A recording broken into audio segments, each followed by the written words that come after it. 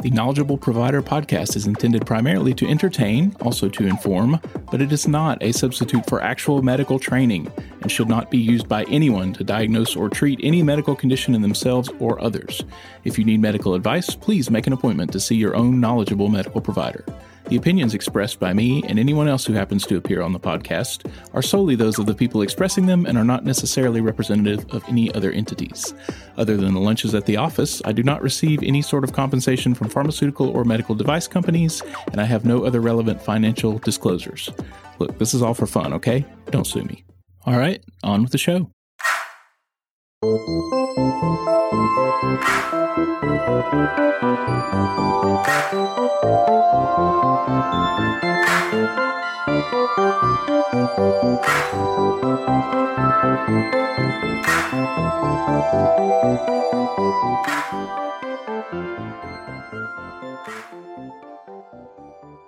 So I want to talk about prostate cancer today, but before we jump into that, I had an interesting case to pass along from this past week. Now, my last episode was about iron, and I had a new patient come in who is a young, healthy guy, like early 40s, physically in good shape, takes good care of himself, works out a lot.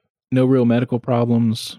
The only thing he takes is supplemental testosterone. That includes any sort of illicit substances, drugs, alcohol, anabolic steroids, anything like that.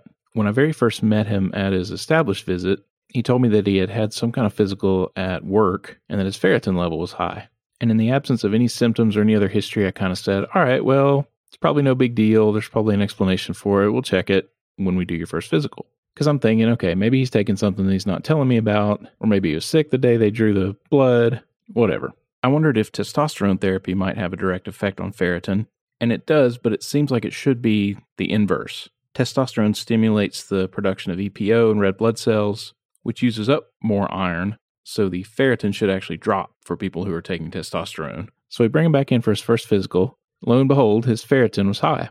And I mean like over 900, with the high end of normal there being around 250. So this is like 3, almost 4 times the upper limit of normal. So when I see that, of course, I'm expecting to see some abnormality with the rest of the iron studies or the CBC, but I see absolutely none. The rest of the iron studies are normal, the blood count's normal, the metabolic panel's normal, his testosterone is in the normal range, like everything is normal. Situations like these are when I feel fortunate that I am not practicing independently. These are the times when I walk across the hall to my collaborating physician's office and say, hey, what do you think about this? What should I do? He told me he doesn't recall ever seeing a ferritin level that high, and he thinks the patient should go to hematology for further evaluation, just because it's weird. Thinking about a differential diagnosis for what would cause high ferritin. He's not an alcohol abuser. He doesn't have any chronic diseases that we know of. He's not anemic. He's not taking in excessive iron as far as we know. He doesn't have hyperthyroidism according to his labs. There's no reason to suspect an inflammatory state. There's no other indication of malignancy. About the only thing left is hemochromatosis. And of course with that, typically you would see some kind of abnormality on the CBC, or you would see some kind of symptoms. But there are actually several different types of hemochromatosis, and some of those do not necessarily come along with any sort of evidence of iron deposition in the tissues. So that's our leading hypothesis at this point, is he has some kind of genetic mutation that's causing hemochromatosis without any other common indications other than just the ferritin being high. So we're sending him over to our friendly neighborhood hematologist, and we're looking forward to seeing what they find out. So as soon as I learn something, I'll let you know. All right, back to the original subject of the show. Let's talk about prostate cancer. This is a very common issue. You're definitely going to encounter patients who have prostate cancer or had prostate cancer if you're working with older adults. If you look at the numbers on prostate cancer, it's pretty striking. According to the up-to-date article on screening for prostate cancer, worldwide it is the second most commonly diagnosed cancer in males, and in the United States it is the leading cause of cancer, accounting for 29% of all cancer diagnoses. To put that in terms of more absolute numbers, it was estimated for 2022 there would be about 270,000 cases diagnosed in the United States and 34,500 deaths. It's always interesting the difference between percentages or more abstract kind of statistical numbers that are a little bit harder to wrap your head around and absolute numbers. It's hard for me to imagine what, 11% of the population looks like. But when I think about 34,000 dead people, that's a little bit easier for my brain to process. And with prostate cancer especially, that makes the screening situation quite a conundrum. Because on one hand, you read those big numbers about prostate cancer, how much of it there is, and how many people it kills. And we know that we have this great test, the PSA, prostate-specific antigen, that's very good at picking it up. But then on the other hand, you look at the screening recommendations, and they kind of say, meh. The USPSTF recommendation is in the process of being updated. But as it stands now, the recommendation from 2018 is to base the decision of whether or not to screen for prostate cancer on shared decision-making for men ages 55 to 69, and for age 70 and older to stop screening altogether. The rationale here is that many prostate cancers that are picked up with the PSA are cancers that would have never caused a problem and that would never have otherwise made themselves known. A lot of prostate cancer is very slow growing, and overall the chances of one individual person being a person who is going to die from prostate cancer are low. As with any other test, there are risks of false positives. And once you take the next step in diagnosis, you're talking about things that are more expensive and more risky, either imaging or more lab tests or prostate biopsy, which is associated with some risk of infection particularly. And also, from what I understand from talking to my patients, is not an especially comfortable thing to go through. And once you make the decision to treat prostate cancer, now you're talking about radiation, chemotherapy, taking out the prostate. Obviously, those things are not without risks and potential harms down the road. It's very common for men who have had prostatectomies to be left with erectile dysfunction or urinary incontinence. So it's really a big decision about whether somebody's going to be screened and whether or not they're going to undergo treatment. And this is a really good example of a situation where we find ourselves sort of torn between the aggregate data, the statistics, the numbers, the recommendations from the professional societies. And by the way, the recommendations are all pretty similar between the different societies. There's not a lot of difference as far as I can tell, like there are with some other issues we've talked about before. So you have all that in part of your brain, but in the other part of your brain, you're faced with this one individual person sitting in front of you, and you have to figure out what the right answer is for that one person. And if I'm using my imagination, trying to put myself in that situation, just as a human, I have a prostate, and there's either cancer in it or there's not. Even though I know that's not truly a 50-50 situation, that's sort of how my brain phrases it. It is a binary situation, right? There either is or is not. And the only way to know if there is or is not is to check. And again, just speaking as a person here, not a medical provider, if there's cancer in my body, I would like to know about it, and I would like to get it out of there. And in my experience, that is where most people stand on this. We end up screening way more than we do not screen. And it seems like, again, just anecdotally, that most of the men who get diagnosed end up going through with some kind of treatment. We do have patients who are known to have prostate cancer who are just treating it with watchful waiting or surveillance. And we have men who we suspect have prostate cancer because their PSA is through the roof, who are electing not to do anything further about it. We have many more who have gone through treatment and are left with some sort of lingering issue with urinary function or sexual function. So how many of those men might have been better off to just choose surveillance and not go through all that? I don't know. It's hard to ever really know for sure. So our default approach really is just to screen everybody. And we actually start earlier than 55. We usually start in the 40s, unless somebody wants to opt out of that. And usually how that goes is the PSA comes back elevated. If it's super duper elevated and there's not an obvious reason why, we will generally send them to urology for further evaluation. If it's a little bit elevated, we'll keep an eye on it and trend it. And if it trends up over the course of a year, 2 years, 3 years, whatever, we will suggest that the person go see urology at that point to be evaluated.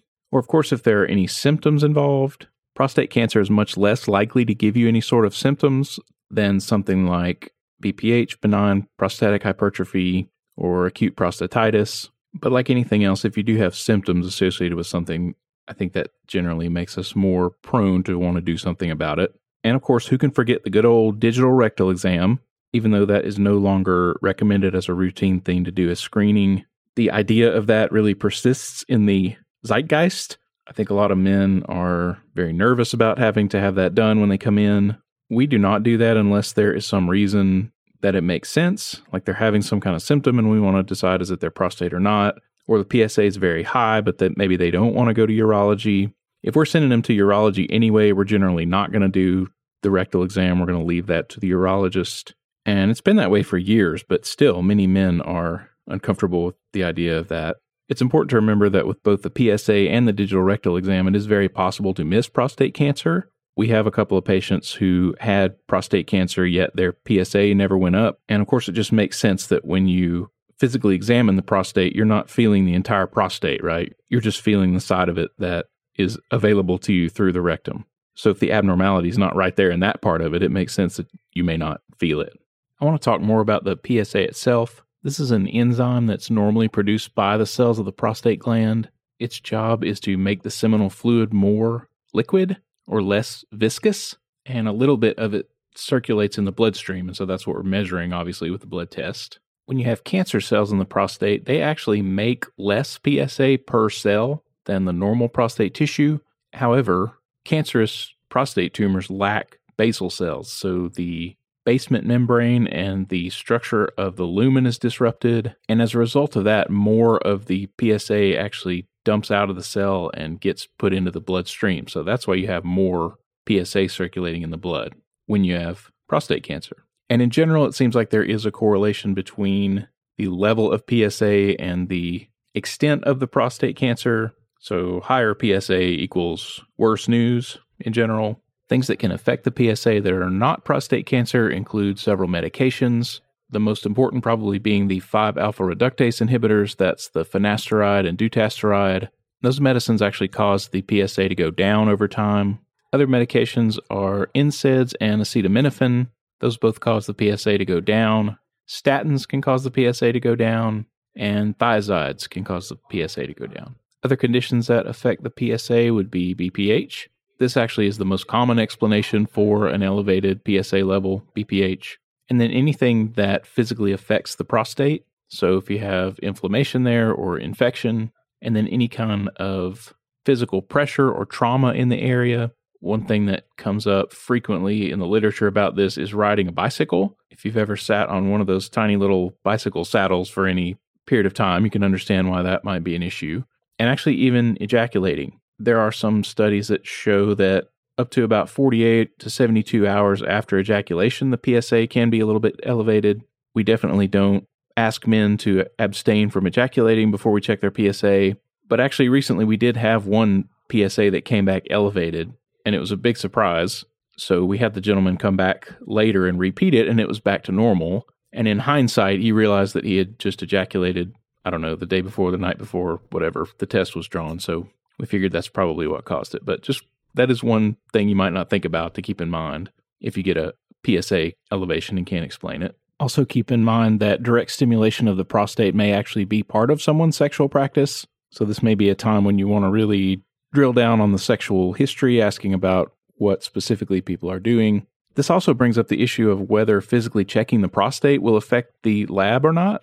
I've read some different opinions about this, but it just makes sense that if you stick your finger in there and smush the prostate and then check the blood level of PSA, that it would be theoretically possible for that to affect the lab. In my clinic, it's not really a huge inconvenience for them to go get the lab check before I do the exam. Our lab is like 2 steps away from our exam room, and everything's drawn in-house. So typically I have the visit, talk with the patient, send them to the lab to get the PSA drawn, and then bring them back in the room to do the rectal exam. But if you're in a situation where they have to go elsewhere to get the labs drawn, I could see where it would be much more inconvenient to do that. So based on what I've read, it's probably not critical that you do that, but just something to keep in mind if it is feasible to draw the blood before you do the exam. Okay, so let's say that we have made the decision to screen the patient for prostate cancer. The PSA has come back elevated, or it has trended upward over the course of however many months or years. And now we decide we want to do something about it. So what do we do?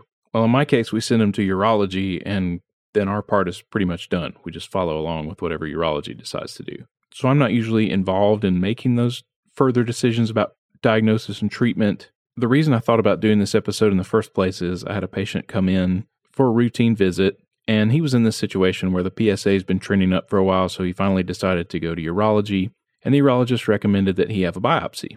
This particular patient happens to be an RN, and a very smart and motivated one at that. So he read up on the situation and came back to the urologist and said, hey, wait a minute, why don't we do an MRI first, a prostate MRI? And apparently the urologist agreed to that. There was a whole thing about him being sent to an MRI facility that doesn't do that type of MRI because they don't have a strong enough magnet. And I guess that's why he was so angry about the whole situation. Because when he was talking to me about it, he definitely seemed angry. He was pissed off about the whole thing. And he was kind of saying, why on earth would you put somebody through a biopsy like that if you can do the MRI first to see whether or not there is cancer there, but also to localize any tumor you find so that you know where to do the biopsy. And I really can't argue with that. Common sense says that if you can see something on imaging before you physically go after it, that makes more sense. If it's my prostate we're talking about, of course, I would much prefer to have an MRI on it before I have needles stuck into it. If you look at the literature on this, it seems like at this point it's pretty equivocal. The prostate MRIs are more common outside the United States, but are becoming more common within the United States. Just looking at the data, it seems like at this point it is kind of just dealer's choice, sort of up to the individual urologist. There's not a great reason to recommend one versus the other for the initial approach.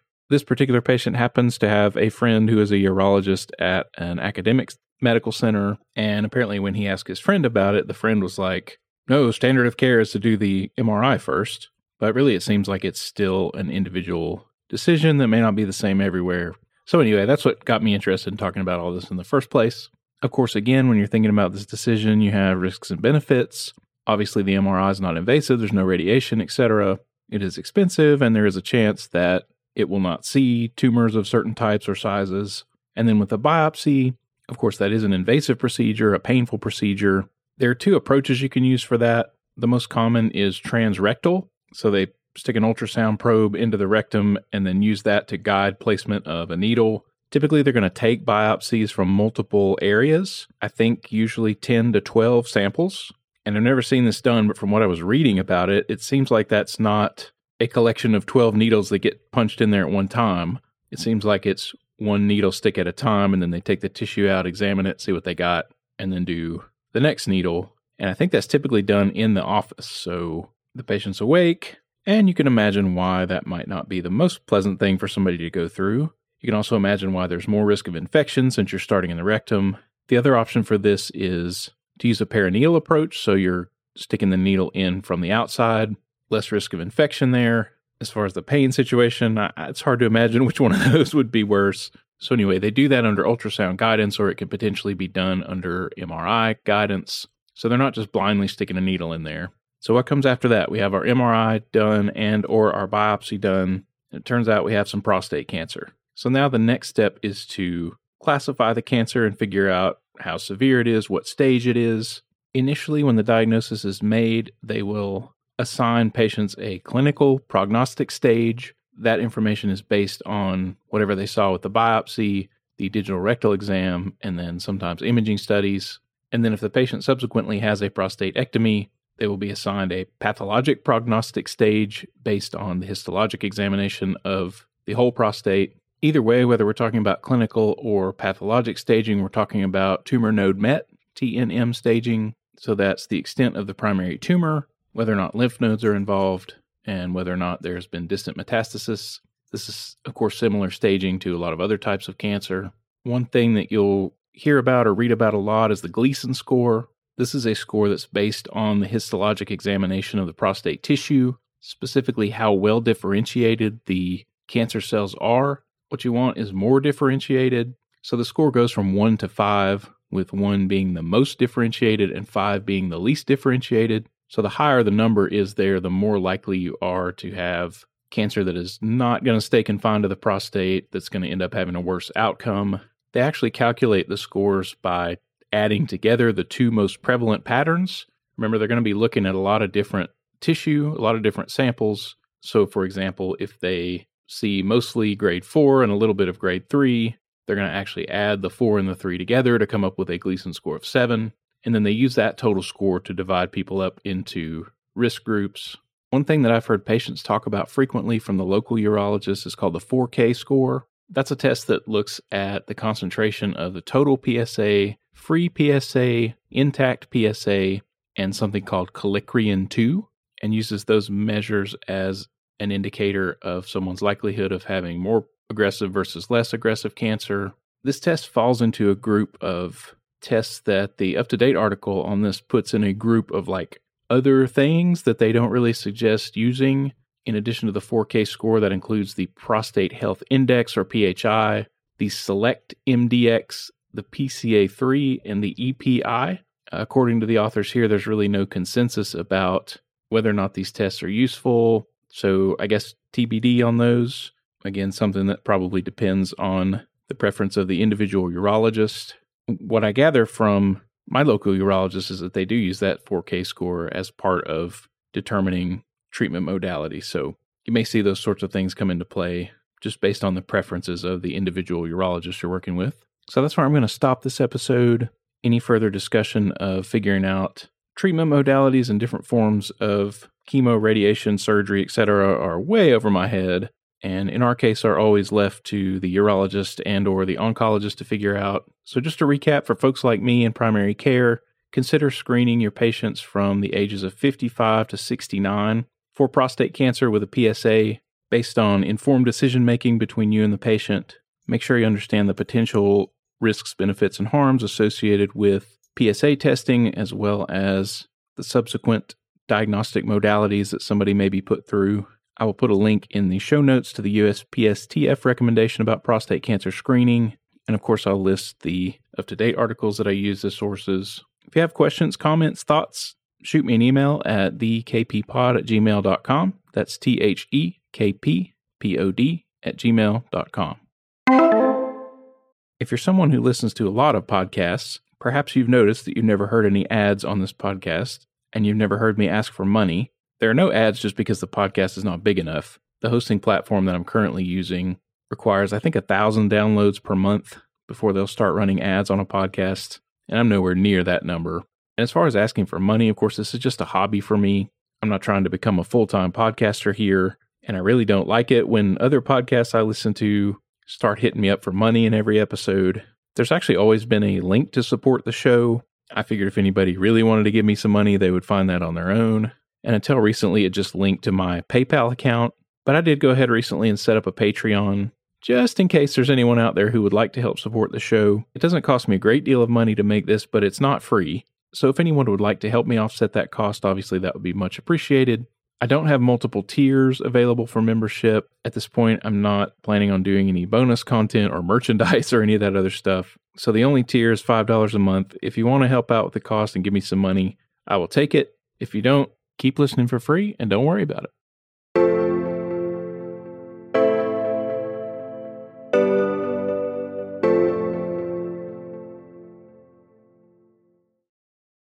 All right, that does it for this episode of Knowledgeable Provider. I'm your host, Jody Marks. Thank you so much for listening. Don't forget to like or subscribe or follow and leave a nice 5-star review. And as always, stay safe, take care of yourself, and take care of your patients, in that order.